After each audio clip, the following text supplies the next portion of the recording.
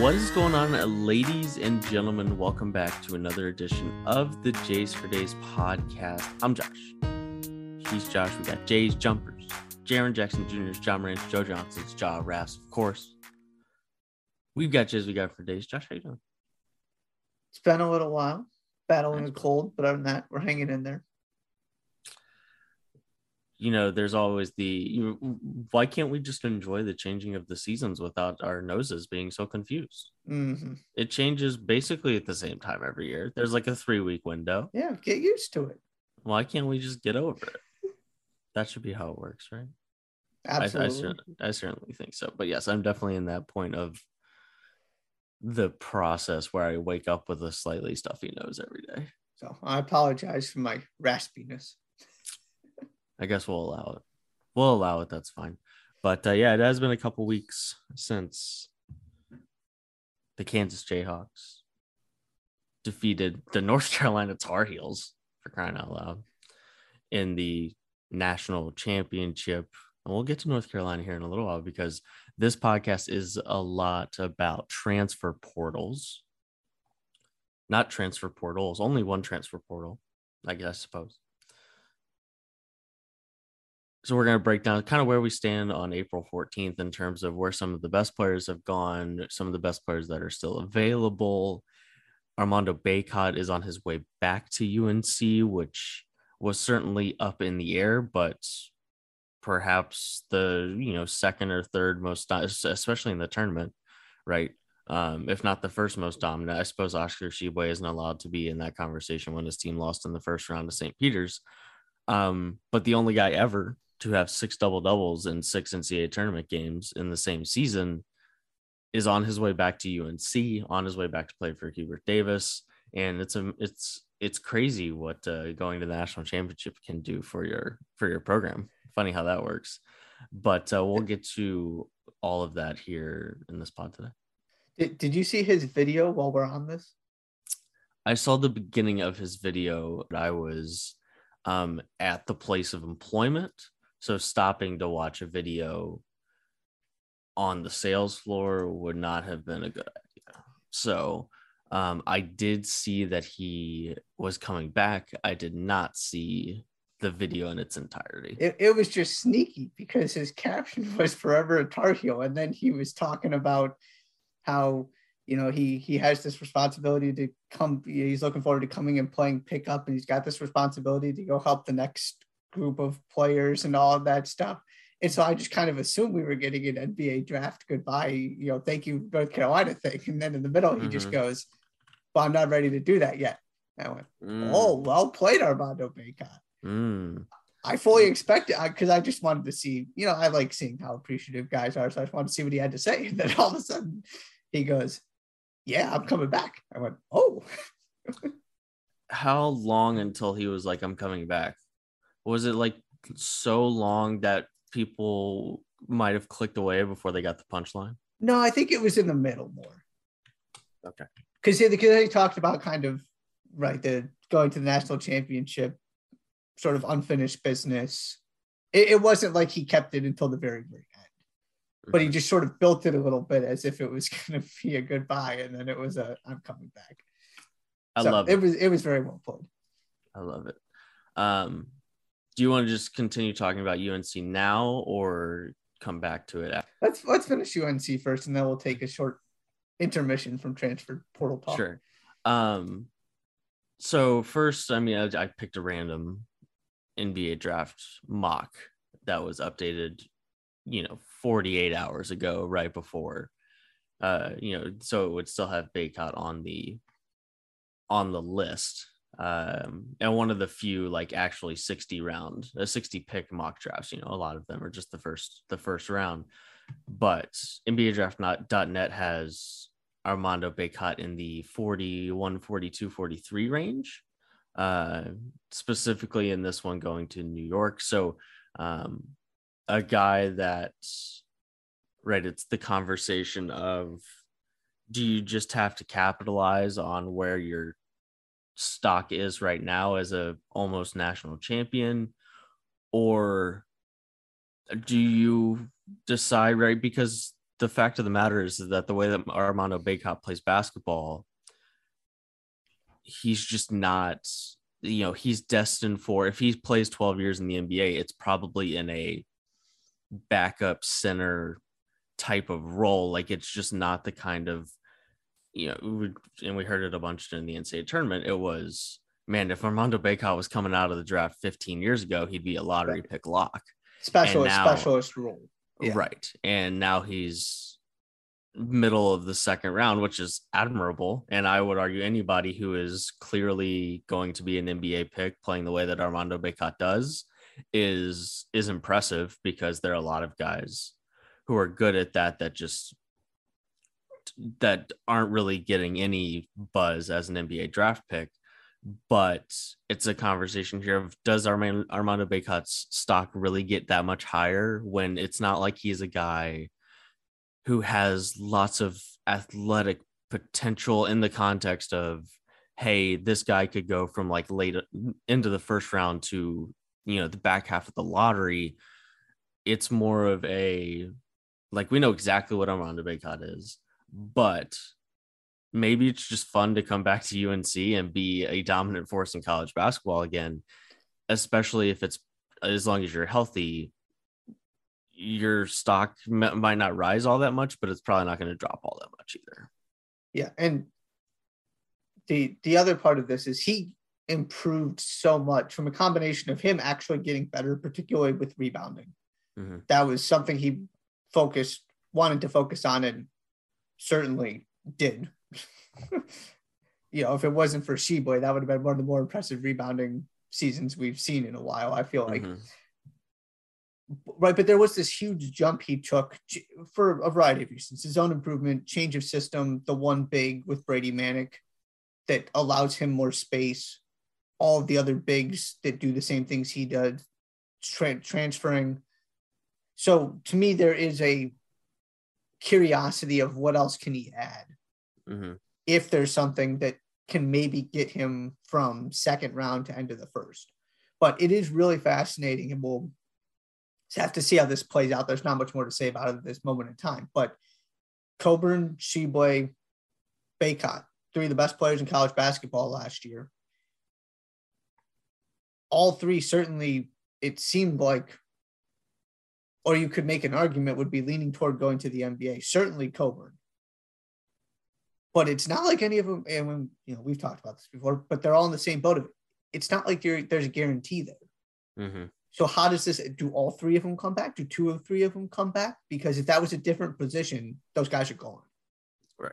But it's just this combination of having these really good bigs be the best players in college basketball and the NBA not looking for their skill set leads to some interesting decisions that have to be made and things that have to be weighed, that it wouldn't be as difficult of a decision 15 years ago, or if it was a different kind of player. But we might get some incredibly gifted college basketball players coming back, because as I don't think you might have said this on the pod, but one day we were talking, you said, I think you were talking about Tshiebwe and said, well, if he ever wants to be that dominant in his career again, he needs to come back another year. It's not going to get better than this from a responsibility performance perspective, just because he's not going to have that kind of role in the NBA. So It's an interesting dynamic we've got going on here.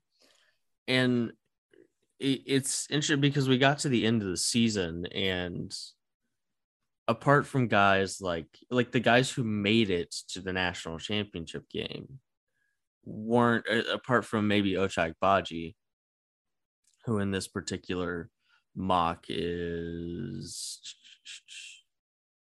12th to the Knicks, actually. Apart from perhaps him,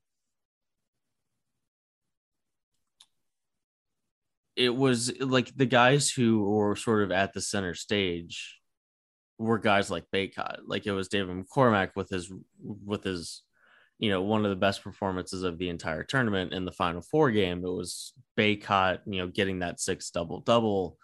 It's not like when you look at the top 7 guys, not even the top 7, the top 10, 11 guys before you get to Agbaji. I mean, Jaden Ivey was out, and Purdue were out in the Sweet 16. Jabari Smith and Auburn were out in the second round. Paolo got to the Final Four, right? That game was spectacular, but it's not like no matter what anybody did in that game, it wasn't going to be about any individual player. It was always going to be about Duke versus UNC, right? Chet, Sweet 16, Wisconsin, not that far. Iowa lost in the first round. Arizona, Elite, no, Sweet 16, right? Houston, yep. Adrian Griffin was there as well, but again, the Duke UNC thing. So it's interesting, like the biggest in all of pretty much the big, like there aren't really very many guys like sort of on the border when it comes to wing guys. Like you had a lot of really good wings this year and a lot of, guards that were really good. That was like, oh yeah, those guys are going to the draft. It's the guys like the Baycots and Sheboys of the world that's like, okay, he has a decision to make. And either one would be right. Either one makes sense depending on how you're looking at it. Yeah. All right. Okay. Before we continue, you have to unearth what we did at the beginning of the year. Maybe a quick refresher of how we did it, what the point system was on our season-long fantasy draft that we did. Yes. So we drafted a season-long fantasy draft that left Jabari Smith off the board, but that's okay. Yes, there were some interesting decisions that were made. That's another part of this that we have to think about which guys were left on the table that we would be like, what in the world? Why did we leave them on the table? Oscar Sheboy. Yes. I'm sure that Johnny Davis. Yeah, that was the thing that stood out to me is the National Player of the Year and Big Ten Player of the Year both were not selected. It's okay. But Sheboy's teammate was Kellen Grady. Oh, really? Yeah, she took Kellen Grady. Did I really? Interesting. Yeah. Were there rules? I think there were rules, right? We had a certain, we were broken down into positions. Okay. Yeah. So basically it was a point for every 4 points you scored, and then a point for every 2 assists, steals, blocks, and rebounds. Okay. More or less. I got a little more technical with dividing it into lower point totals, but that was essentially how it worked. And then, conference player, the regular season conference championship, conference tournament championship, NCAA tournament appearance, Final Four, national championship, conference player of the year, national player of the year, national championship, All-Americans. Okay. I believe that was everything. Yeah. So the most valuable thing you could have was a first team All-American. Okay. Gotcha. No, sorry. National Player of the Year, but that didn't factor into it because we didn't have one of those. So followed by a high major conference Player of the Year. That was 8 points. First team All-American was 10. Gotcha. So that's kind of the world we're coming from. You want me to go through the teams first and then you can guess who won? Yes. Okay. Go ahead. Was it close? Can I ask? Was it close? Yes, okay. It was fairly close, I would argue. Okay. Your team was in no particular order. Marcus Carr, Johnny Juzang, Antoine Davis, Jaden Ivey, Adam Flagler, Kellen Grady, JD Note, Jalen Ray, Chet, Amani Bates, Julian Champagny, Ochai Baji, Drew Timme, Trace Jackson Davis, Armando Baycott. There's some stinkers on there. There's some big time stinkers on there. There are some that I will stand by. Yes. The other thing is we drafted 15, but we only scored 13. So the bottom 2 got cut out. So no Amani, thank God. Was he? No. Was it? Oh no. Yeah, if Amani was getting. Yes, he did get cut, I believe. Yeah. Okay. My team was Colin Gillespie, Remy Martin, Jaden Shackelford, Max Asmus, Andrew Nemhard, Kyle Lofton, Paulo, Jermaine Samuels, Timmy Allen, EJ Liddell, Patrick Baldwin Jr. That did not work very well. Hunter Dickinson, Travion Williams, Kofi Coburn, Jalen Duren. Oh, you had Jalen Duren. That's a good one. He had a really good year. He just didn't have any. Yeah. Well, he was way better. Yeah. He scored almost twice as much as Amani Bates did. So he got 2 points for getting to the NCAA tournament. But that's the other part to remember is there was okay. Yeah. So would you like to take a guess? I think you won. Really? Yeah, you would be wrong. Really? Now, in fairness, it's because Ochai Agbaji Oh, I was, made it. Did you wait? Did I have Ochai too, or yeah, did you? you Oh, had so I Ochai. had two guys in the national championship game because I had Yeah, I Armando think Bacot. so. I had Gillespie, Martin, Okay. Bankero, Mm. and But only one of those guys was in the net. Samuels that all made the Final Four. So I Okay. had more Final Four players. And thank goodness Remy Martin, I drafted him, even though he didn't do anything statistically because I got the Mm. national championship out of it. But Mm. so to put this in perspective, Ochai Agbaji had 41.25 points. Was he the? Is that the highest point earner? Right. I mean, national champion, Big Yes. 12 Player of the Year. The second was Colin Gillespie at 27.5. Okay. So having Because Ochai Agbaji basically, how many points did I beat you by? it was 214.5 to 201.5. So So that's 14. literally the difference right Yeah. there is that I had Ochai Agbaji and you did. Because you got everything, right? You got conference Right. player of the year, you got first team All-American, national champion Stats with good numbers, right? Stats, yeah. So Man, that was literally it. Like if I don't have him, you win by one, or I win by one. But basically that's it. That's that the was difference maker right yeah. there. So I think my team So who's the outside of that. worst? So who was Oh, the top 5 point performers for each of us, and then who got cut for each of us? so other top performers for you, Drew Timmy, Okay. and then Baycott, Yeah. which makes sense. How many is Bakeout like? It kind of in the middle of the pack if it's not for his Final Four. Yeah, still a little bit above average. Okay. And then the other one that stands out, oh, Jaden Ivey, because he's second team All-American. Right. Okay. And Antoine Davis also scored well. He just had a bunch of points, right? And he was conference, And I think co-conference player of the year, right? And then for me, it was Gillespie. Remy Martin ended up with 20 because of the national championship. Mm-hmm. Paulo had 23.25. And Kofi Coburn had 25.25 because he was first team All-American.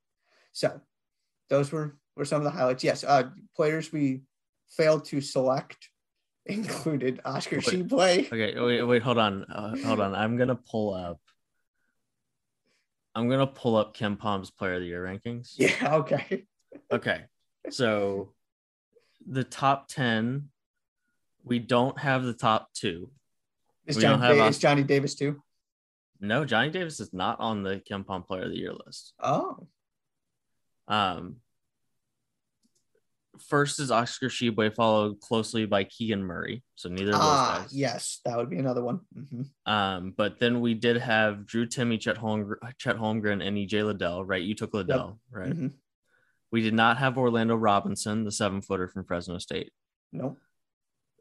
We had 3 of the final 4 on the top 10. We had Paolo, Kofi, and Armando, with Tari Eason from LSU being the 9th guy, which there are some of those I'm like, really? Tari Eason? Yeah. In terms of game MVP leaders, here's who we didn't have.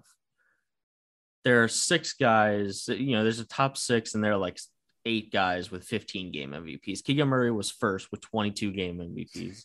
Orlando Robinson was second. Then it was Walker Kessler. Yep, that was another one. He was on my list of possibilities, and yeah, Kendrick he would have been valuable. SMU. We'll talk about him in a couple minutes because he's a hot commodity right now. Johnny Broome, who we will also talk about in a second, from Morehead State, also a guy who is just actually in the last 48 hours or so gotten it down to 8 schools, and the list is hefty and powerful. And then it gets to the point, right, we were never taking David Roddy from Colorado State, even though he was going to have a fantastic season. That could have been like a Antoine Davis-esque pick, but Malachi Smith from Chattanooga, Tshiebwe was 15 game MVPs along with EJ Liddell, but yeah, so there were definitely some. How do we miss that one? I mean, I'll rephrase that. That's unlucky that we didn't pick him. There are so many players, and it's not like there were very many on our list that were big time stinkers. Yeah. And if between the three of us, between the two of us, we had Baycott, Banchero, Remy, Ochai Baji. We had, you said, I think between the two of us, we had like 7 or 8 Final Four guys. Yeah, I had both Gillespie and Samuels. Right. So, between, there are 20 starters in the Final Four, and we had 7 or 8 of them on our 15 guy fantasy teams. That's not bad. I'll take it. Yeah, there were just, it was, and I mean, nobody saw that kind of year coming from Tshiebwe. Of course, he was going to be good, but there were also so many pieces that it was hard to know he was going to do what he did. Walker Kessler also, I mean, you could have argued for the upside, but again, and Jabari Smith probably should have been taken. Probably. Especially after some of the guys that we ended up taking. But I don't feel like I don't have that many regrets about the way things played out. We just made some justifiable decisions that ended up being ill-advised. My favorite KenPom thing is that we do that they do on the site is similar age. So like Oscar Tshiebwe's 2022 age on the site is 22.1 years. And it has a list of similar age guys. Like similar age. Marcos Santos Silva, Drew Gordon, Tyreek Jones, like the Xavier Tyreek Jones. That's just so funny to me. That's such a random, like it has nothing to do with it. Just like why do we need to know the similar age? Anyways, that is so they're not even necessarily. Because I feel like Marcos Santos Silva has to be older than 22 at this point. So is it? Oh no! It's at that year point. Thing. Yeah. So in the parentheses is like Drew Gordon played college basketball in 2012. Yeah. Where, he was a similar age. Right. So they just put random point. This guy was a similar age. Right. Exactly. So I could pick you and I could be on the similar list for Oscar Tshiebwe. Right. Anyways. Anywho, but that's fun. Who were the two guys that we each left off the table in terms of we didn't use them as points? Yes, so that would be Jalen Ray. That was a throwing it out there bold pick, and then you had a couple guys at 6.5, Kellen Grady and Amani Baines. And then mine were... Yeah, my boy Jalen Ray went from 20 points per game last year to 13.4 this year. That's kind of tall. Yeah. He didn't even start every game this year. Tall. My guys for Patrick Baldwin Jr. And Kyle Lofton, who I took similar to your Jalen Ray, and it just didn't quite happen. So Kyle Lofton. The Bonnies. After like a week and a half, it would have been looking good. Yep. So, but Lofton also went backwards in most statistical categories. I like that though. I like that. That's a fun way to look back at the season. Based on arbitrary fantasy picks that we made at the very beginning of the season. Okay, back to the transfer portal. Would you like to start with some of the best players still available as of the last couple of days? Would you like to start with some of the bigger decisions that have been made? Where would you like to go first? Can we start with the Must Bus? Let's start with the Must Bus. Talk to me about the Must Bus. I am on the Must Bus and might as well know what's happening. Well, there's a lot of people getting on the Must Bus. There's not all that much to say here. Obviously, this team is already loaded. We talked about that right after the national championship game, but the one spot you were really looking at with all of these guards and, 5-star guards and wings they're bringing in is, okay, what's the front court going to look like? So Eric Musselman proceeded to get the Mitchell twins from Rhode Island, who are walking double-doubles, Trayvon Brazil, who played over 20 minutes a game from Missouri, and Jalen Graham from Arizona State.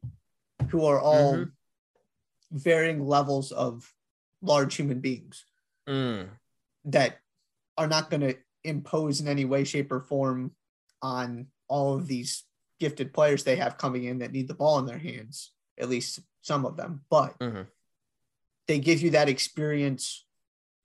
They're all proven, especially Jalen Graham. You've got a lot of upside there. This team just got even better, which is a terrifying thought because they're already obviously top 3 preseason most places, and for good reason, because we'll see how everything ends up playing out in terms of what their roster actually is come, September. But they are loaded, and it is a terrifying thought. So the one thing you were looking at is kind of interior depth, and they just got all the depth now. There's lots of depth, and it continues to be a commentary on rejuvenating your program on transfers and a good head coaching hire, right? It's just not the definition of being a good recruit, not a good recruit, a good recruiter is so different than, because it used to be, right? You'll have a handful of really important transfers every year, and a lot of them, right, it's not like you are really all that in on, like, it kind of felt like, okay, yeah, that guy's transferring in, and there are like 3 schools he might go to, you know what I mean? And now that doesn't seem to be, now the sort of caveat is that guy's transferring, and we're assuming he wants to go somewhere where he can either A, win, or B, be the guy, one of the two. And that just fits a lot of the criteria in college basketball, right? There are, a handful, there are, 24 teams that think they have a real shot of being one of the 5 best teams in the sport next year, right? Maybe not rightfully so, but there are 25. If you're inside the top 25 at the beginning of the season, it's not a ridiculous thing to suggest. And then you've got 328 other teams that, like, yeah, you being the guy isn't all that, out of the realm of possibility if you were a bucket getter on the mid-major level. The point being is that if you get a good coach in who quickly turns around the direction of the program because he's a good recruiter, specifically in the transfer portal, and sees that as opportunity rather than a frustration when it comes to making his or her job harder, right? Then you can quickly put yourself in a position. I mean, we can talk about that with our beloved Butler Bulldogs. Thad Matta, busy already, right? Transfers already coming in, the other transfers in the conversation, and it just doesn't seem as daunting to try to turn a program around. Not that Arkansas was ever especially in shambles, and not that our beloved Butler Bulldogs, I will argue, are not especially in shambles. We were just blessed with like a decade straight of really high level basketball, and these things happen sometimes, and Butler's not Duke, so like at some point it was going to happen. But I mean, when you look at who they brought in last year, you look at who they're brought in this year, in this combination of transfers and a really, really good recruiting class, then all of a sudden you look like the team that is the team to beat next year.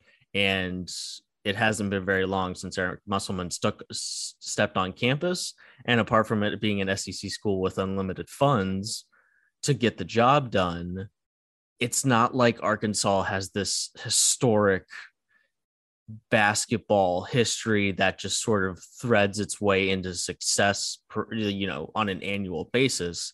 It's happened really quickly, and it doesn't seem to be slowing down. No, not at all. This is going to be the best team he's had, which is a scary thought for everybody else.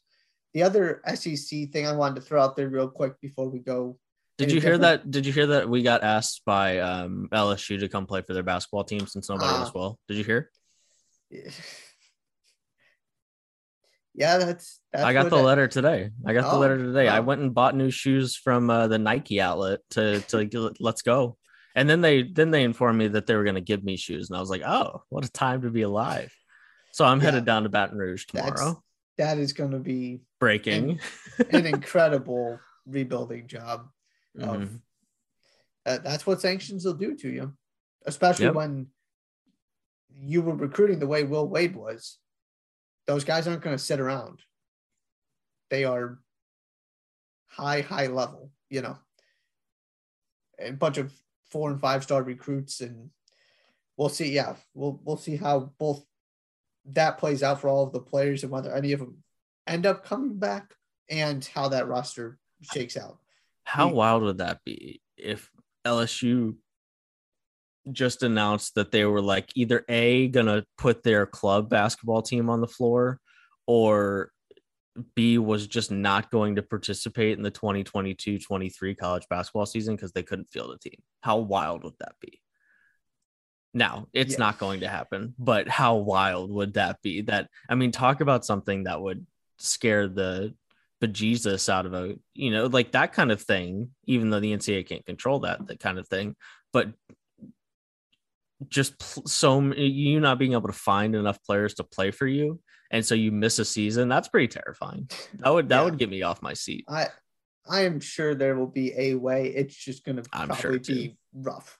Yeah, I'm sure it was not, but I'm sure there will be very few people excited about the LSU season, but they'll be fine. they'll be just fine. Sorry, I keep cutting you off. No, you're good. The other LSU thing before we get off this, Brandon Murray is a Georgetown Hoya. And I love it. I'm here for it. Talk about somebody who's going somewhere to be the guy. I mean, that is 100%. I'm going to go and try to be the best player in the Big East, even if we're not very good. But the other thing is, it's not like he's going to go there and have the ball in his hands. He might have the highest usage rate in the country next year. Like one of them, like 100%, maybe behind Antoine Davis. And from an NBA perspective, but you saw the flashes. You went, oh, this guy looks like a future pro. Mm-hmm. Can you do the usage rate carrying a team kind of thing to get the numbers to back up the potential? And then he's kind of got that combination and could very well work himself into the lottery discussion. And the other thing is that, right, Georgetown's horrible this year. If you win 4 conference games next year, that's a W. Yeah. So it's not like there's any scout worth his salt that is going to be like, well, that team wasn't good, so Brandon Murray's not good. You know what I mean? Like, there's not going to be a ton of that, right? Because even if they sniff a 33% win percentage in conference play, that's going to be a W for Brandon Murray. The other thing that I think is a little underappreciated is that when you're a bad SEC team, they throw you on the SEC network and forget about you all year, because there are so many teams and ESPN doesn't want the bad teams playing on their main networks. But when you're in the Big East, like, there are 3 less teams at this point, right? Still 11. Yeah. Right. So 3 less teams now, but still 3 less teams. And like, everyone is getting on fire between Fox, the big games get on Fox, but you have a Fox Sports 1, you have some FS2, you have some CBS Sports Network. And it's just harder to forget about you when you're in the Big East. And, I think that might have a little something to do with it. And right, the Big East, I think, proved this past year, especially with their postseason performance, like, hey, we're an elite conference, okay? And guys who come in here and play at a really high level would play at a really high level anywhere in the country, from a conference perspective. And that Georgetown Villanova game always gets on Big Fox. Oh, yes, it does. Oh, yes, it does. From the Verizon Center. Verizon Center? Is that where? I think that's where is it still called that? I think so. That place has changed names so many times. Washington Wizards Arena. Capital One Arena. I couldn't remember if it. I knew they were. Is there a Verizon? At one point, was it Verizon yes, Center? I'm pretty sure it was. All right, I'm looking at their names. I'm looking at the past names. Hold on.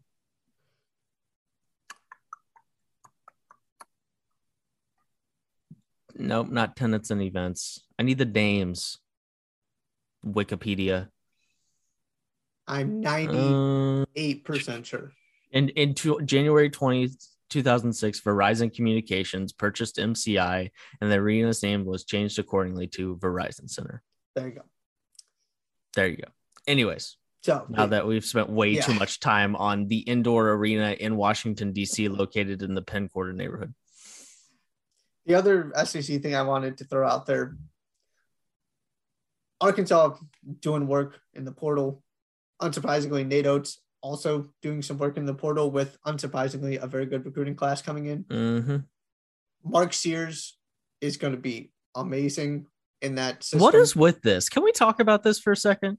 Apart from being a really fun regular season team, like, what has Alabama done? What, like, is it just, I mean, shouts to Nate Oates, but I'm a little confused by everybody wants to go play there. Is it just because they get up and down and they play sort of loose, fast, and free? And so if you're a guard or perimeter player, like, that's kind of the place to go to show off some of your skills. I don't, I'm a little confused by it, to be honest with you. Not a ton confused. It's also Alabama in terms of yeah, resources. but it's sure, but it's also Tuscaloosa. No offense to Tuscaloosa. And Mark Sears is an Alabama native, so this is very much going home for him, specifically for him. I'm a little, like, we're now 2 years. They almost lost Iona, and then they had another uninspiring performance in this year's tournament. That's all I'm saying. So you're saying in contrast to what Arkansas has been able to do in the NCAA, right? Because I can make the same argument of why would you want to go play for Arkansas, but they have NCAA. Yeah, right. You're right. That's kind of where I'm getting. Alabama's been a top 15, top 25 team pretty consistently here. Sure. It's not that I don't get it. It's just kind of like, when you really sit down and talk about why you should transfer to Alabama, how many bullet points are there really? That's all I'm saying. Apparently there were a lot for Mark Sears. Apparently there are enough that Mark Sears is going to go when he could probably have gone to anywhere that he wanted to. Yeah. And again, he's another one of those guards that's going to, and probably provide a little bit more steadiness at the point guard position, which is sometimes something that they struggled with, particularly last year, of just making the offense run smoothly, and going to help with the shooting struggles too. That man can shoot the basketball. And there's a lot of, all of this sort of up in the air with all of these guards and what they end up doing NBA wise. So to know you have this kind of reliable, incredibly productive player is a very nice thing for Nate Oates heading into next season, regardless of how it all shakes out with their players from last year. Right. Certainly. Anything else in this SEC area? No. Okay. Let's talk as of 21 hours ago. Some of the top free agents still available in men's college basketball. I've got a list here. I'm going to sort of bounce around it. Stop me if you want to, add somebody in if you want to, and I'll just kind of throw some out there. Nigel Pack, yes. Kansas State. Perhaps it's, Bruce Weber resigning. That's kind of tough for Kansas State, right? They get this guy from Indiana who frankly probably exceeded expectations. I mean, first team all Big 12 honor is, like, in terms of if you're hierarchying, it probably goes first team All-American, second team All-American, and then Big 12, Big 10 and Big 12 first team. Like, those two are probably, if you were to rank the hierarchy of the most prestigious first team all conferences to be on, like, that's a really hard all conference team to be a part of, right? I can think of 11 players off the top of my head that I would consider to be preseason, guys who could possibly be on the first team all Big 12 team. Honestly, if you told me that you thought that the 5 Kansas starters had a chance to be first team all Big 12, I mean, like, when you really think about it, it's not, we're talking Remy Barton, Jalen Wilson, Ochai Agbaji, Christian Brown, and Dylan McCormick. That wouldn't, but my point being is that's a really, really good season at a position that is, right, demands production if you're going to be on the first team for your all conference. Anyways, Bruce Weber resigning this spring. Nigel Pack is on his way somewhere else, but good shooter, can play on the ball, off the ball. And it's kind of one of those guys that you feel like is is a plug and play anywhere, and he's going to be really productive because he's a really good guard that can play next to a more on ball guy or have the ball in his hands next to an off ball guy, and going to be very valuable wherever he ends up. Yeah, if Jerome Tang could somehow bring him back, that would be massive. Mm-hmm. But this is kind of, and it's just weird because this is kind of par for the course now, right? Is your coach leaves, you put your name in the transfer portal. Doesn't necessarily mean you're actually going to leave, but just to keep those options open of who is this coach going to be? How does that relationship develop?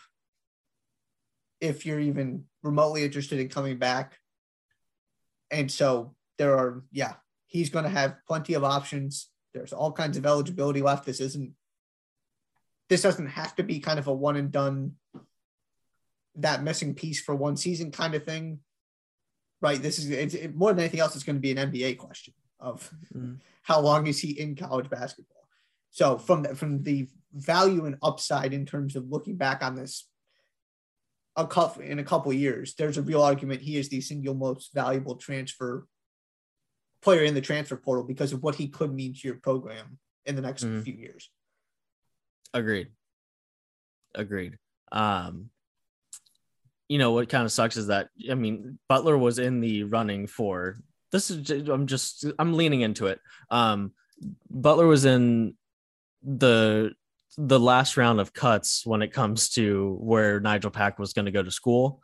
And, Nigel Pack being an Indianapolis native, Butler being in Indianapolis, it was part of his recruitment process. And now you just kind of think he's too good. This is not him saying this. Don't get me wrong, but quite frankly, Nigel Pack might be too good for Butler in its current state.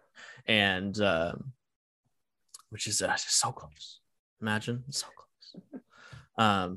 But he is going to be a big, wherever he ends up, whether that's back at Kansas State, but more specifically, if he goes somewhere else to a team that maybe is lacking at the point guard spot, lacking at the guard spot a little bit, but is really strong elsewhere, all of a sudden you're looking at, like, he's the type of guy that can take a team from a fringe top 25, a back end of the top 25 to a top 10 caliber team competing to win conference regular season titles and competing to, feel like a real contender when you get to March. I think he's that good.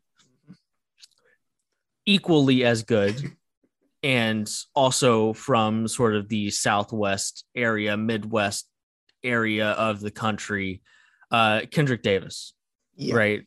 A guy who I've been harping on this all year. Kendrick Davis, who initially was, I'm going to test the NBA waters. Then on Monday, it was he's in the portal. He said, he is going to test out the draft process. Returning to SMU is not out of the equation. So a lot of different things that could happen with Kendrick Davis here. But considering how much talk Kendrick Davis is getting, it doesn't seem like people in around the sport think that it's likely that he'll stay in the NBA draft. It's, it seems to be the front runners that he will come back to play college basketball, and the sweepstakes for his services.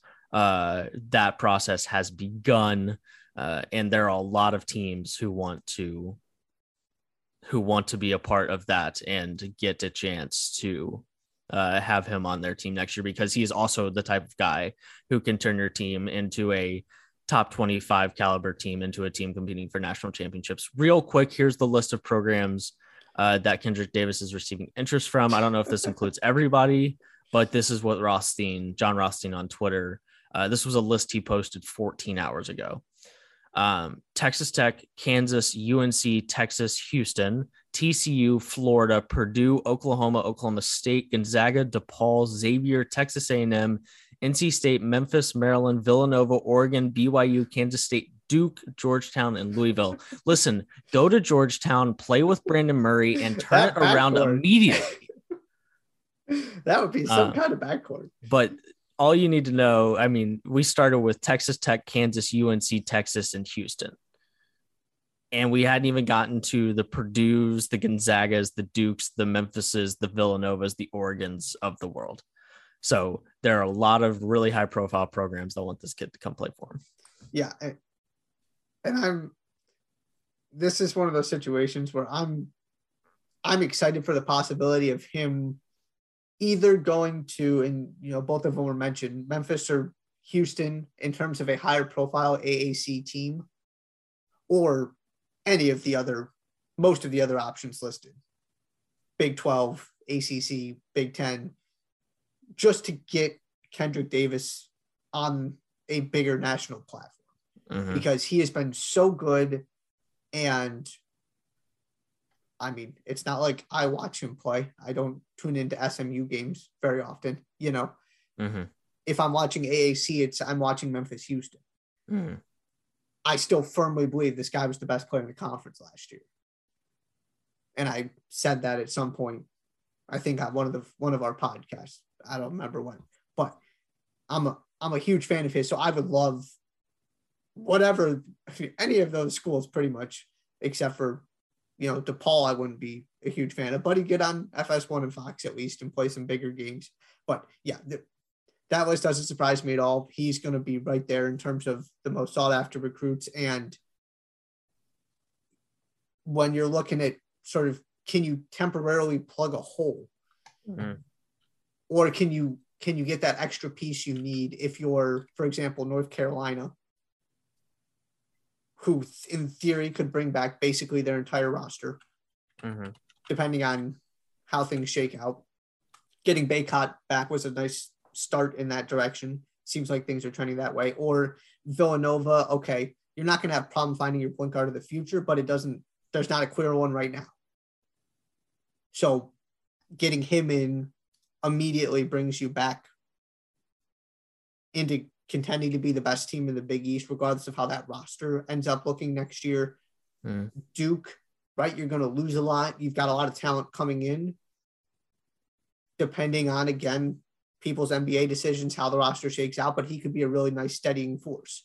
There are so many different ways he can impact some of these rosters. And right, if he ends up going to Georgetown, all of a sudden those two guys completely change the conversation surrounding that program. So he is a needle mover, absolutely. And part of me really, if he wants to go back to SMU, good for him. Part of me wants to see, and I feel like that's why he's in the portal, is to just see what kind of other possibilities are out there in potentially getting that, going one more year, higher profile program, and then making that jump to the NBA. Agreed. I mean, he's going to, wherever he goes, he's going to be a very important part of the way the sport looks next year, assuming he goes somewhere that, with a program that already has the foundation to make a run next year. He's going to impact the sport in a big way. Real quick, I have to apologize to LSU. I will be joining not just Matt McMahon, but also Justice Williams. Justice Williams on his way back after going to the portal. This was like 13 hours ago. I apologize, but Justice Williams former Mount Verde guy, 20 games this year, 10 minutes a game. Listen, is it just a gut check to the rest of the country? No, but shouts to Matt McMahon. Right, when it comes to this is what we're trying to do here. We're trying to build a program, and getting anybody to come back is a win for sure. So I apologize, Matt McMahon. I will be more than happy to share the backcourt with Justice Williams. I'll be more than happy. It'll be great. But anyways, moving on. So Kendrick Davis, Nigel Pack, two really big guys here. You've got a collection of, and you always have a collection of mid-major guys, right? That's not unique to this year. But between Kenneth Lofton Jr. at Louisiana Tech, this is the guy who kind of got kind of got some buzz in the summer because he was playing on, the same teams that like Paolo was playing on and Jaden Ivey. He's leaving Louisiana Tech, or at least in the transfer portal. But and then you have guys like Johnny Broome at Morehead State. Murray State had a bunch of guys leave. KJ Williams, of course, on that list as well. But as you go down the list, there are a lot of really, really, really good. Tristan Newton at East Carolina, who has recently committed to UConn, a guy who was a 17-5-5 guy last year at East Carolina. There's a lot of high level talent, and you know how I feel about going from mid-major to high major conference to high major college basketball from a production perspective. But if nothing else, there are a couple guys here at the top of this list that you have to stop and pause to take a look at where they might go and where they might impact the sport next year.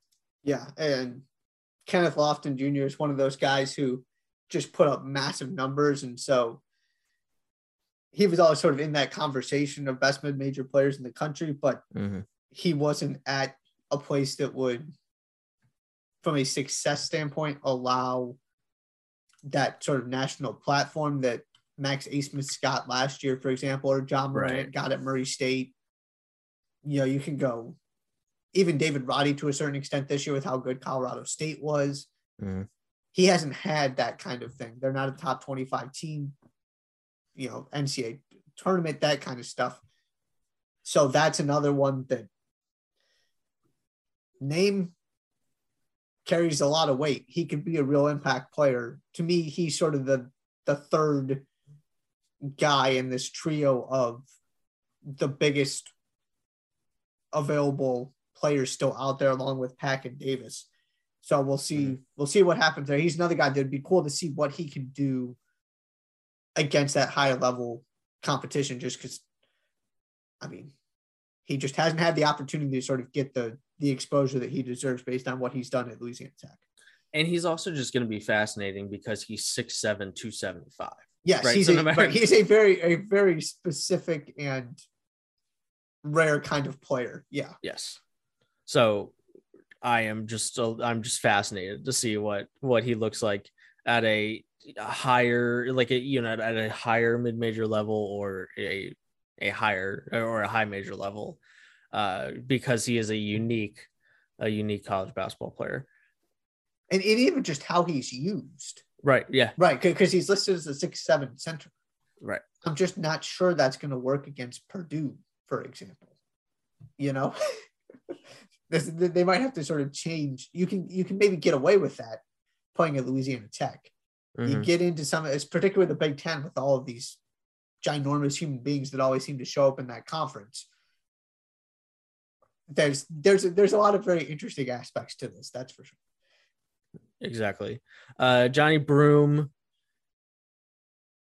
27-12 in the 2021 VC championship game. That's kind of where his allure began.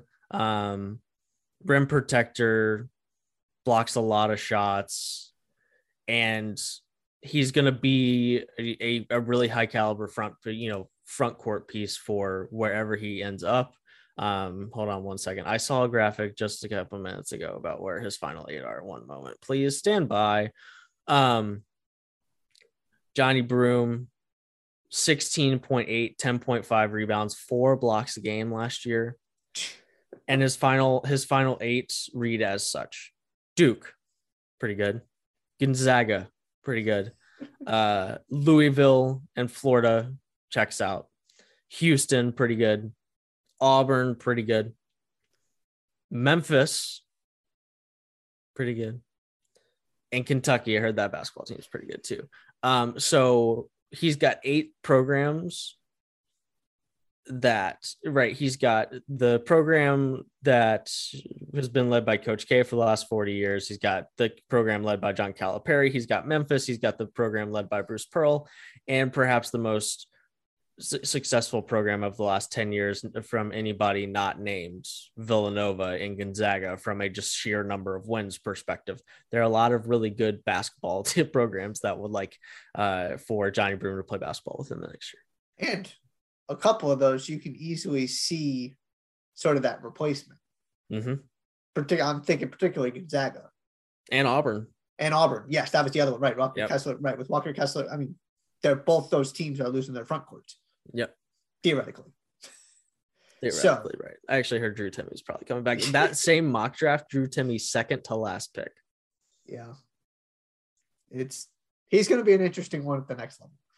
So there are now Kentucky, for example, a little bit more interesting with the Sheboy situation and what ends up happening there. But there are absolutely some spots that there's a need immediately. And then you also have the idea of Kenny Payne now taking over at Louisville and trying to get that program back to where it should be. That is an interesting and very accomplished group of 8 teams there. 100%. And then, the other one we'll throw in there specifically, KJ Williams at Murray State, draft process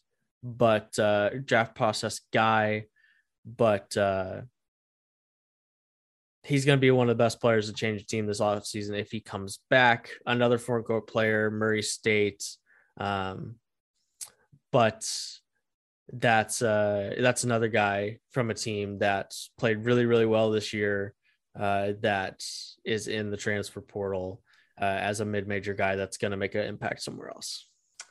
And you would expect that he will leave, given the coaching change and what's gone on with that program in the past few months. So yeah, another impact player. And then also you have, I'll throw him out there too, Terrence Shannon. My gut says if he doesn't go to the NBA, he's coming back to Texas Tech. But it's another, I'm going to explore all the options and then decide, which I do appreciate the fact that you can now go through the NBA process without giving away your eligibility. So you just, you put your name in the portal, see what options are there. You go through the NBA process, get your feedback, and then you decide. And ultimately, like Kofi Cockburn did last year, you can just go back to where you started and no harm done. Or you can look at some other options and sort of know what you need to do to sort of change the mind of NBA scouts moving forward. So I like the versatile form this process is now taking. I now welcome you to a segment of the pod, and we're kind of on the we're just kind of throwing stuff at the wall and seeing what sticks. But I'd like to invite you to a new segment I'd like to call this transfer portal center of former Illinois guards, Andre Curbelo, who is perhaps, like, I am fat, like that he has St. John's written all over him, or Seton Hall, or so, like he has douse him in red and white, call him the Red Storm. I'm really good in non-conference. I'm a train wreck in conference. St. John's written all over him. See, I want him in Seton Hall though. I want to see what Shaheen Holloway can do with him. That's fine. We can go there too, but you gotta be honest here. It kind of fits the bill up there in Queens. I'm just saying. Yeah, and it fits into the whole preseason hype around St. John's. Yeah. Mm-hmm. And then the other one I'll say, who is actually higher rated by 247 Sports in the current transfer portal, is Adam Miller, a guy who was also part of that, who was a freshman along with Curbelo on that Illinois team that a lot of people, whether rightfully or wrongfully, so like that was an Illinois team that when we got to the tournament, there were a lot of people saying, hey, I kind of think Illinois has a chance to win that. He is going to win the national championship game. And Miller was the better player. It's easy to forget that, but he had the better freshman season. Adam Miller, Andre Curbelo, those two guys were good freshmen and kind of guys that it was like, okay, this is the next iteration of, right? Brad Underwood kind of has this thing going, like, right, Ayo Dosunmu's gone after this year more than likely, but even if Trent Frazier comes back, you've still got these really two young guys in the backcourt. Coburn's around for a few more years, and now Adam Miller lasted one more year. Didn't stay another year. Andre Curbelo lasted one more, and here they are in 2022, both in the transfer portal. And now Sky Clark is there to take over the reins. So we'll see how that goes. My final. Oh, sorry, yeah. I was gonna ask you that very question. You got anywhere else you want to touch on before we wrap up here? R.I.P. to St. Peter's, dude.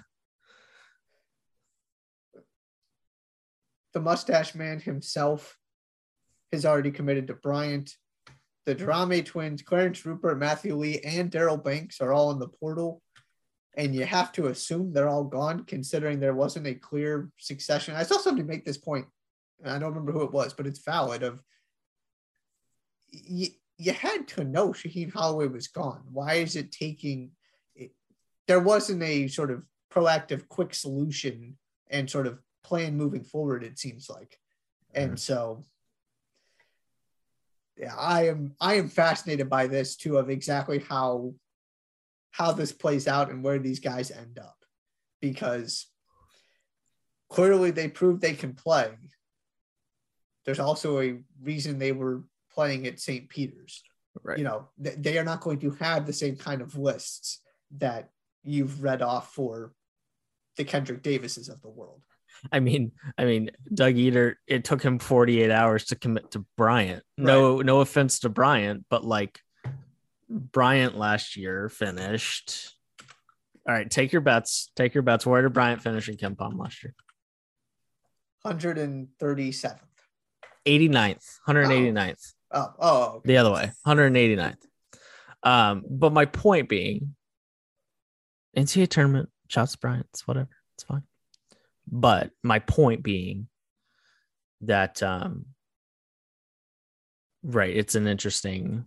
I mean, when that's the reality of your situation, that's a really tough place to be for St. Peter's. But to your point, they'll probably, they'll find their ways to other mid majors more than likely, and hopefully we'll see Doug Eater again in a Bryant uniform, rocking a mustache and a beard. Maybe he goes full beard. Do you think Doug Eater can grow a beard? Do you think it's I only grow mustaches, or I can't grow a beard, I can grow a mustache? No.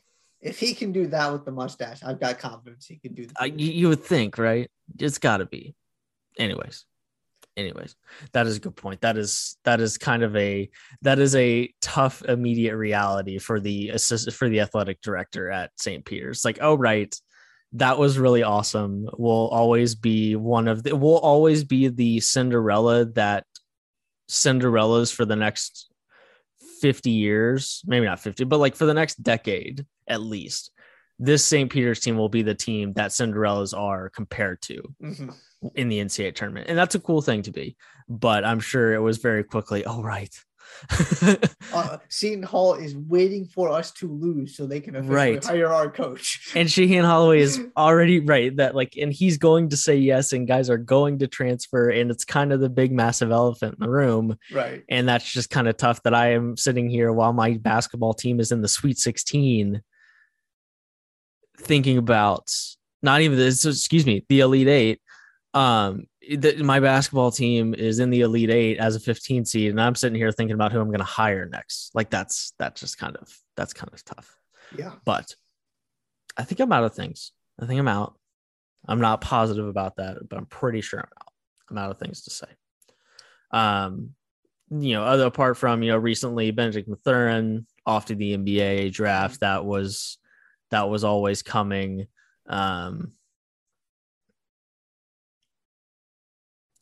You've had some of those things. Samuel Williamson, former 5-star recruit at Louisville, he's on his way to SMU.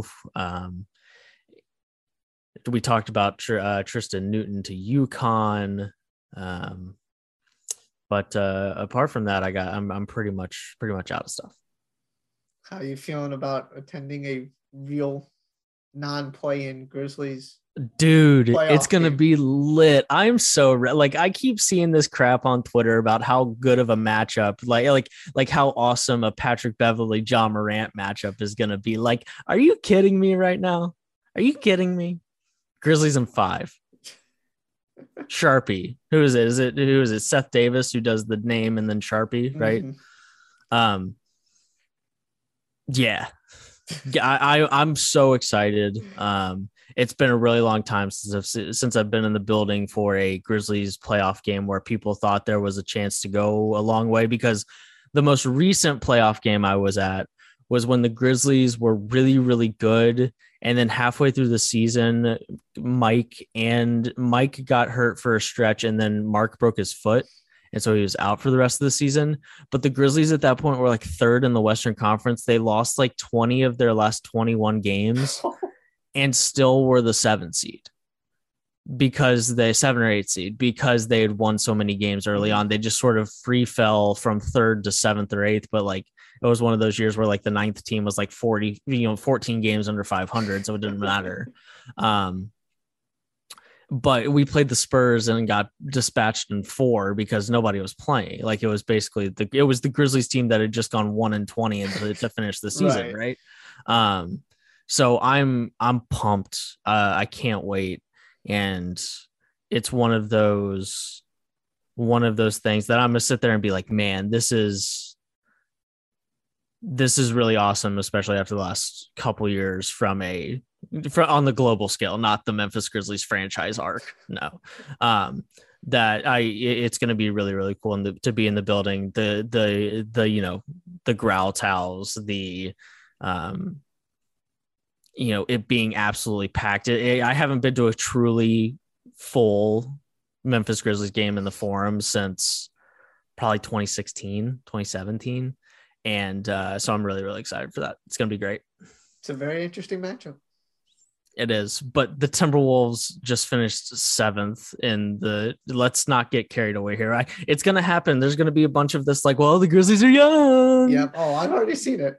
Dude, Cat took a dump on the floor in the playing game. He is not, I'm not worried about it. I'm not worried about it. Jaren Jackson, first team all defense. I'm not worried about it. But I'm pumped and I'm ready to be obnoxious about it, to be honest with you. Because I knew this was coming. I knew there was going to be like this. Well, I don't know about the Grizzlies. They're kind of young. Okay, great. 57 wins. Like what do you want me to do? What do you want me to do? Okay, I'm done being obnoxious for the time being. I hope you have a wonderful time. It's going to be so great. It's going to be so great. I think I'm out. Are you out? I am out. Cool. Please subscribe to the Jays for Days podcast, Snap Podcast, Spotify, and Google Podcast. Follow us on Twitter at Jays for Days Pod. And we will see you next time. Thanks so much for listening to this edition of the Jays for Days podcast. I'm Josh. He's Josh. And we'll see you later.